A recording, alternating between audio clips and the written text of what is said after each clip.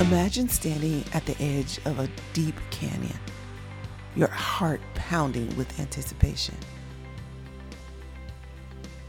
Will this cliff be the end of me, or will I make it across? As you look out over the vast realm of possibilities, this is what life is like. As you gaze into the unknown, a surge of doubt, or is it fear that engulfs you? Can you leap across? Can you make it to the other side? The challenge awaits you. This metaphor captures the essence of self-efficacy, a psychological concept that determines our belief in our ability to succeed. Many of us believe in our ability to succeed physically in external things, but may not have or hold that same belief when it comes to our ability to maintain relationships and inner peace. Self-efficacy, or what I like to call emotional mastery, is the belief in our capacity to execute tasks, overcome obstacles, and attain desired goals. It serves as a potential driving force in shaping our lives. Just as a sturdy bridge could span that canyon and take you across easily, self-efficacy acts as that scaffolding that connects our aspirations with our achievements. It is formed through a dynamic interplay of experiences, accomplishments, and feedback we receive along our journey. All of us have the potential to accomplish our aspirations. And a lot of times we believe that when it comes to physical, external titles, but we don't believe it when it comes to internal titles. Will I be a good father, husband, wife, mother, daughter, sister, friend? Will I attract a good spouse? Will I raise respectful, loving children? Am I capable of this? This comes with no handbook, but neither do all the other ones, right? Sure, there are plenty of books written out there about how to be or not be in order to become successful. And many of us have read them. Whether it's wealth book, business books, we may or may not read the books on inner peace, on emotional mastery. And then when we talk about feedback, let's add to that as we were growing up, we were told that we weren't lovable. Right now, you're thinking, I don't think I was told I wasn't lovable. You probably weren't told those words. But many of us live with the idea that we aren't lovable. Scientific studies have unveiled the transformative power of financial therapy. Individuals with high emotional mastery are more likely to set challenging goals for themselves, preserve and be resilient in the face of adversity, and bounce back from failures. There are those who appear to have wings because they propel over the highest amount of challenge. They use this greatness that they seem to have to go forth and become. But then that same person with all the physical accomplishments will have a life, relationship, and even a reputation that doesn't even come close to their financial or business accomplishments. Then there comes a time when that same person won't stand for it anymore. They won't trade the financial and the business success for personal success anymore. They don't want it to be lonely at the top. They want connection. They want significance. They want community. And this is where financial therapy comes in. See, financial therapy is probably not what you think it is. Maybe you've read an article or blog or heard a podcast about what financial therapy is. And I'll tell you that many people mistake financial therapy with financial planning or personal finance. And it's not that at all.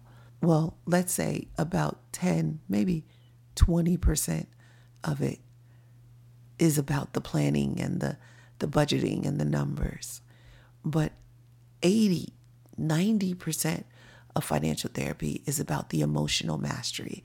It is about reconciling your emotions around money so it no longer owns you.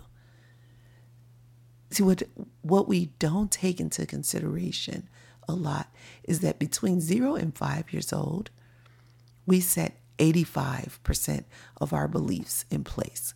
This includes our beliefs about money.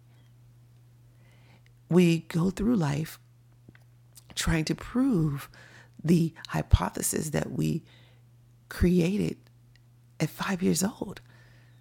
So essentially, even though you're 45, 55, maybe even 65, you're making decisions like a 5-year-old. Yes, you've gone to college. Yes, you've gained experience. Yes, you've run a business for years and years. But in the back of your mind, and really truly in the middle of your brain, we often say, sidebar, we often say in the back of my mind or in the back of her mind or his mind. But really what's happening is in the middle of our mind, our brain, is this emotional, it could be an emotional roller coaster. You can see it as an emotion. If you visualize it, you can even see it. I like to describe it as an emotional jukebox. And it has the same songs playing over and over and over again. And just like a jukebox, it's pretty automatic. And so it just plays the music that it feels like playing. Well, your brain does that because that's what's familiar. Now, if you want to add to that jukebox and put in some new music, you can. Or if you want to be specific and say, I want to play selection 1312 right now, then you can. You can manage the songs in that playlist. But if you don't take control or management over your thoughts and your feelings, your actions will be in line with the emotions that the emotional roller coaster or emotional jukebox is playing. And how does it make you feel knowing, one, that you have control over your emotions? They don't have to control you. But two, that you are making decisions like a 5-year-old because 85% of your beliefs were put in place by 5 years old.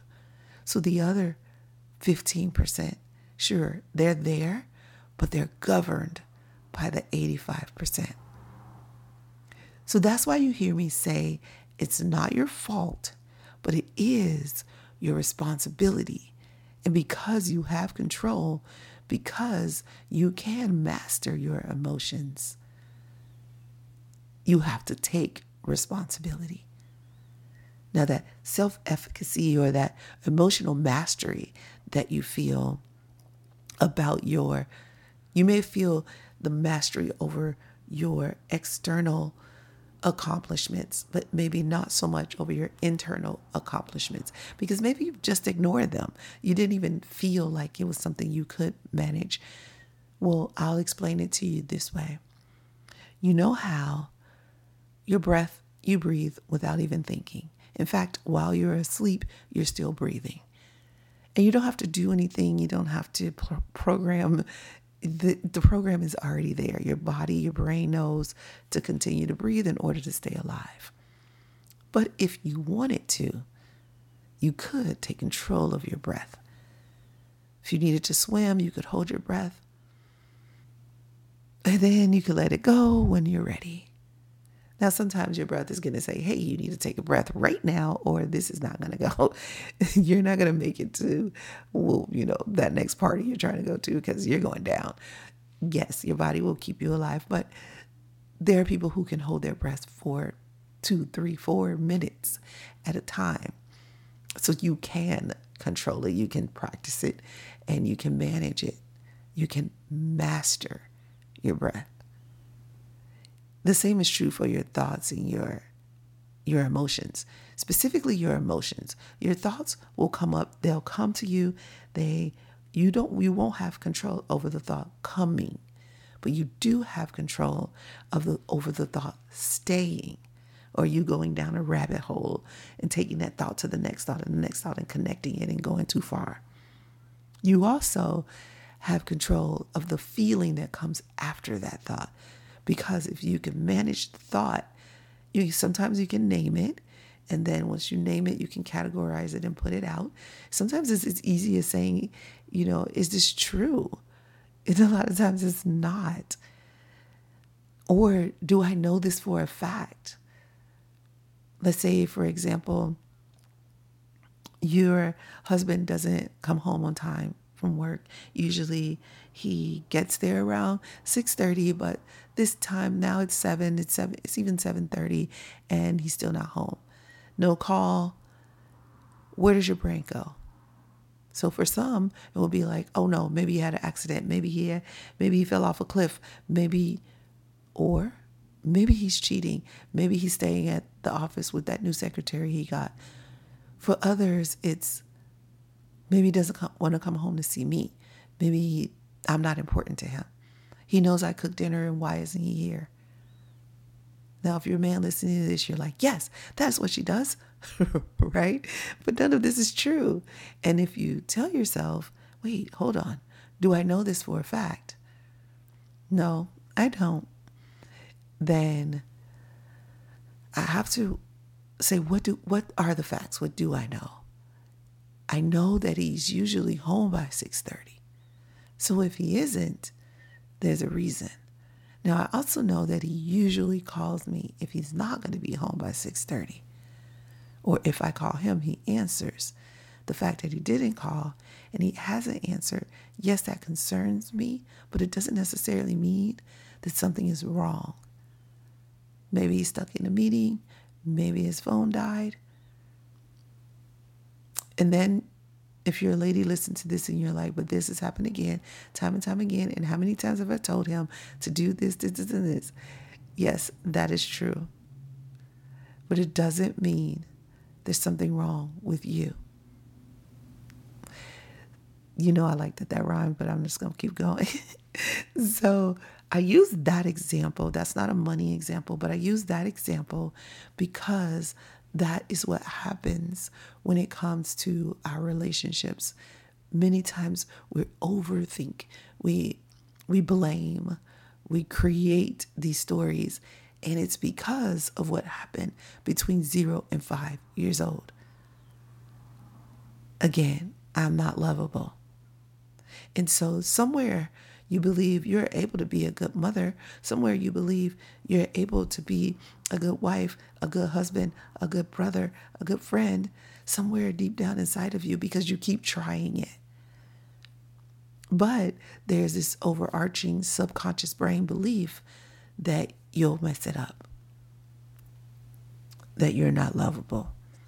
And with financial therapy, specifically self-sync financial therapy, you can release the idea and you can have self-efficacy, self-mastery in your relationships. The reason why I started this practice is because when I was a financial advisor at Morgan Stanley, I would see couples in my office and they would argue over money. They would argue over their differences in the idea of the presidential lifestyle. And I often felt like I was starting these arguments because we had to address these things in order to complete their financial plan. And we're completing their financial plan, and I'm asking questions that they haven't even thought of, nor have they discussed between each other. And the first time they're discussing them, is right here in my office and they disagree.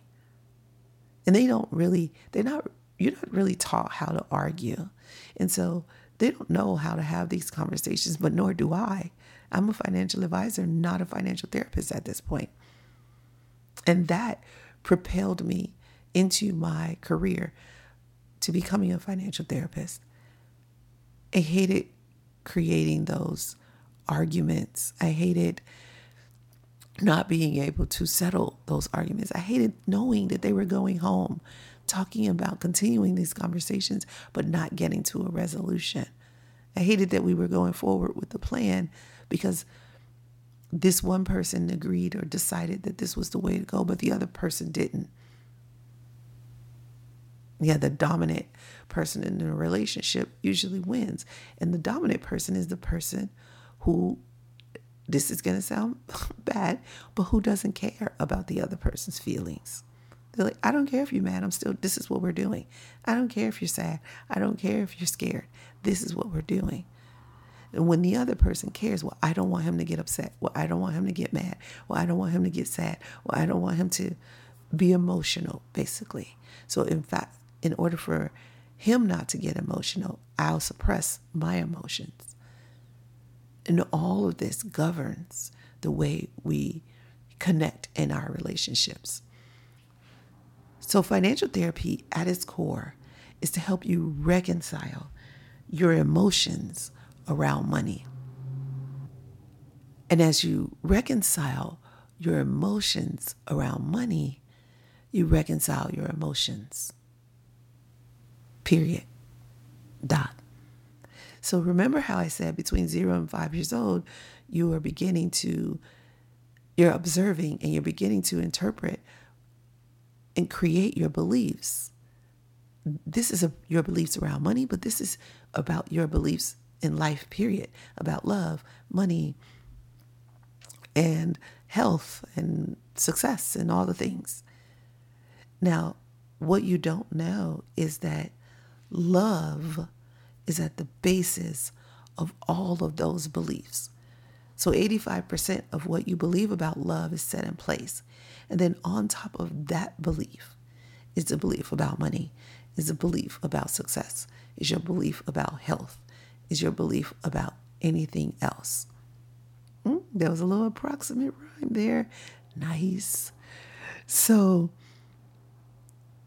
that means that there's a connection between love and money. And in self-sync financial therapy, what we do is we really drill down into the connection between love and money. Because what you're doing right now, you believe it should get you the love you deserve and desire. But what you don't know is that the interpretation that you made at 5 years old was yours and yours alone. Nobody else went through those experiences but you. So because you're the one who went through those experiences and made those interpretations, you're also the person making the expectations that working hard and providing for your family should get you love. It's just not true. Because your spouse needs something else. And you've got to figure out what that is. But before you can do that, you have to first reconcile your own emotions around money. This is where the money mentality comes in. This is your money personality. Once you reconcile your emotions around money by understanding your strengths and your challenges around money, where they came from, your money history, and understanding how you relate to money. Now, it's not going to be good or bad. I want you to understand that. When you go into the assessment phase of the 5-phase action plan for creating your presidential lifestyle, it is not about you being wrong. It is not about you, doing things the wrong way. It really is about you doing things the safe way, which then got you stuck in this emotional roller coaster. You kept doing the same thing, expecting a different result. Well, financial therapy is set in place to help you become aware of that roller coaster so that you no longer do the same thing, expecting a different result. Now, here's the thing. You were told that doing the same thing, expecting a different result was the definition of insanity, but it's actually the definition of humanity. We all do it. We all do the same thing, expecting a different result, because this is how the brain stays alive. It is how the brain stays safe. It just doesn't realize that in keeping you safe, it's keeping you stuck. So essentially, what financial therapy is your way of getting unstuck. When you connect with a financial therapist, they're going to help you reconcile your emotions around money by helping you become aware of the interpretations you made very early in life, and then unpacking those interpretations so that they're no longer holding you back, that you can use them to propel yourself forward. Now, for some, your money beliefs kept you from becoming financially successful. But the people I work with are typically financially successful, but their relationships aren't. And those two go together because there is a connection between love and money. Many of us are using our money to get love, but we're just going about it in a way that we think is right. We have interpreted as right. But the people we love require something else. And so in our work together in self-sync financial therapy, which in the next episode, I'll tell you why self-sync financial therapy is so powerful, and also why talk therapy and traditional financial therapy don't work as well on their own. But in self-sync financial therapy, the work is to help you create your idea of the presidential lifestyle. And when you decided you wanted to be successful, you stopped with the money. You didn't realize there was a love connection. So why don't we work to get you and your clients to your idea of the presidential lifestyle? And you can do that using financial therapy.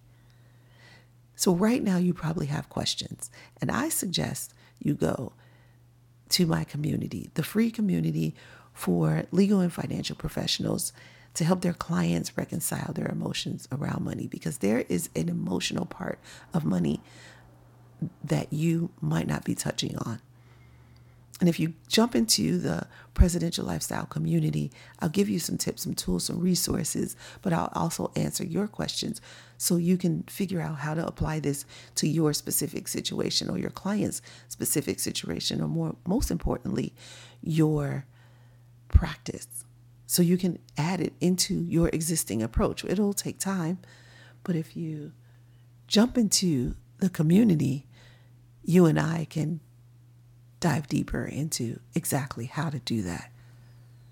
So there's a link in the description, and go ahead and click on it. It'll take you right there, and the community is free. So join us, ask me questions, and not only reconcile your own emotions around money, get a deeper understanding of what financial therapy is. Isn't this today what I started with is just a little seed that I'm dropping. Allow me to water that seed in the community, and then you can harvest it as you see fit. Maybe you and I work together intimately, more closely, to transform your practice.